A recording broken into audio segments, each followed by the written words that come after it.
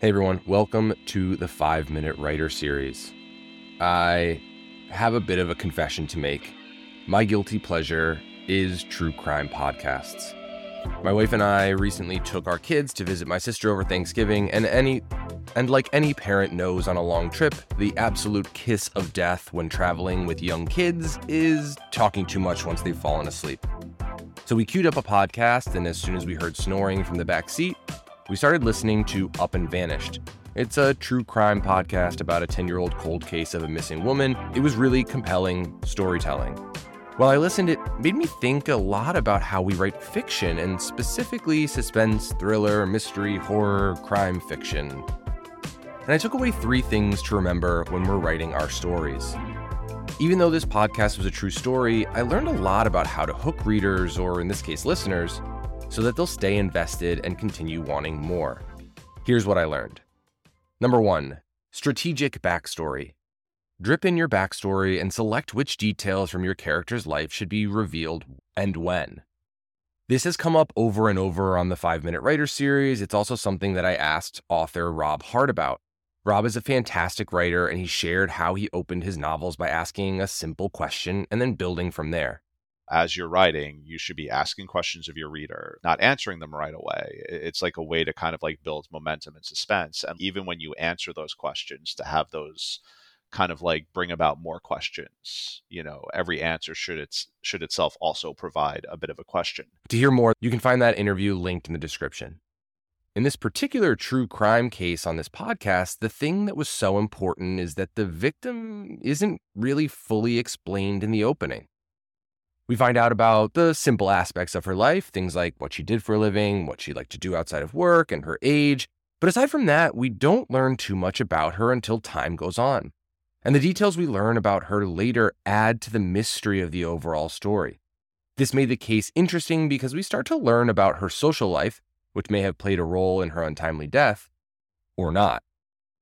But that's why people tend to gravitate toward podcasts like this or mystery and thriller stories more generally. They want to solve a crime. It made the story more engaging, and in the case of our fiction, it won't bore a reader by listing out things about a character. Early on, show us your character through their professional career, their personal life, and their goal aspiration. Then let us see them navigate their world and strategically drop in backstory when it suits the narrative. Josh Stallings gave a great interview about how to develop 3-dimensional characters in storytelling. I think part of the how-to for me, I know a lot of people, and I knew a lot growing up. So I start with the characters based on somebody I know, and that gives some riches to us. And pretty soon into it becomes not them at all. I'll share that in the description as well if you're interested. Before I go on to number 2, if you're still here, you'll love my 5-Minute Writer Series. I create new content for writers that they can consume in about 5 minutes. Sometimes it's a video, sometimes it's a podcast, and sometimes it's an article. In just 5 minutes a week, you can become a better writer. There's a link in the description where you can go to sign up so you don't miss a single lesson. Number 2, whodunit. Make sure you have more than one whodunit option. Obviously, this depends on the type of story you're telling, but creating the tension and suspense over who did it can keep readers guessing, and in a lot of ways, coming up with their own theories. It's the development and modification of these theories which keeps readers reading. In the case of this particular podcast, my wife and I continuously whispered our own theories back and forth across the car. Things like, oh, he definitely did it, and no, now I think I'm starting to think it's him. By showing readers the possibilities and opening up the door to new ones, what you're doing is allowing readers to try to put together the clues and solve the mystery alongside your protagonist. In many cases, this can be a propulsive way to pull readers through your story. Number 3, reasonable doubt. Creating reasonable doubt on all sides works well alongside number 2. Consider providing reasonable doubt for every suspect in your story. It's a tricky thing to do and isn't always possible. But are there ways you can make everyone seem simultaneously guilty, but also unable to have committed the crime? It might be fun to play with the motivations here. So a character highly motivated to have done the terrible deed has a rock-solid alibi, or so we thought. A character with opportunity has no motive, or so we thought.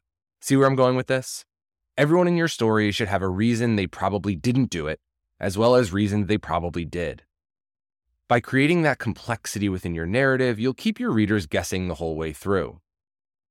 Katherine Ramsland shared a really great way of how she thinks about taking real stories and making them into fiction. If you're interested in this, or if you've listened to a lot of true crime podcasts and you wonder how to make this work in your fiction, that inner world that's already there inside you, especially if you, as a kid, you were told stories, you were a reader, that inner world's inside you, and at some point you just trust this is going somewhere. You might want to check out her interview, which is linked below. When you're writing, do you think about the reader's experience? What are some ways you can make the reader experience just a bit more thrilling? Do you need to withhold more information? Create more reasonable doubt? Let me know. If you're listening to this right now, seriously, tweet me. Tell me what you learned from listening. It will make my day. My Twitter handle is in the description, and I look forward to hearing from you. If you're new here, be sure to sign up for the 5-Minute Writer Series. There's a link in the description, and that way you don't miss a single thing. Not all of my 5-Minute Writer lessons come out as a podcast, so be sure to sign up to get everything sent straight to you. Thanks for hanging out with me, and I'll see you next time.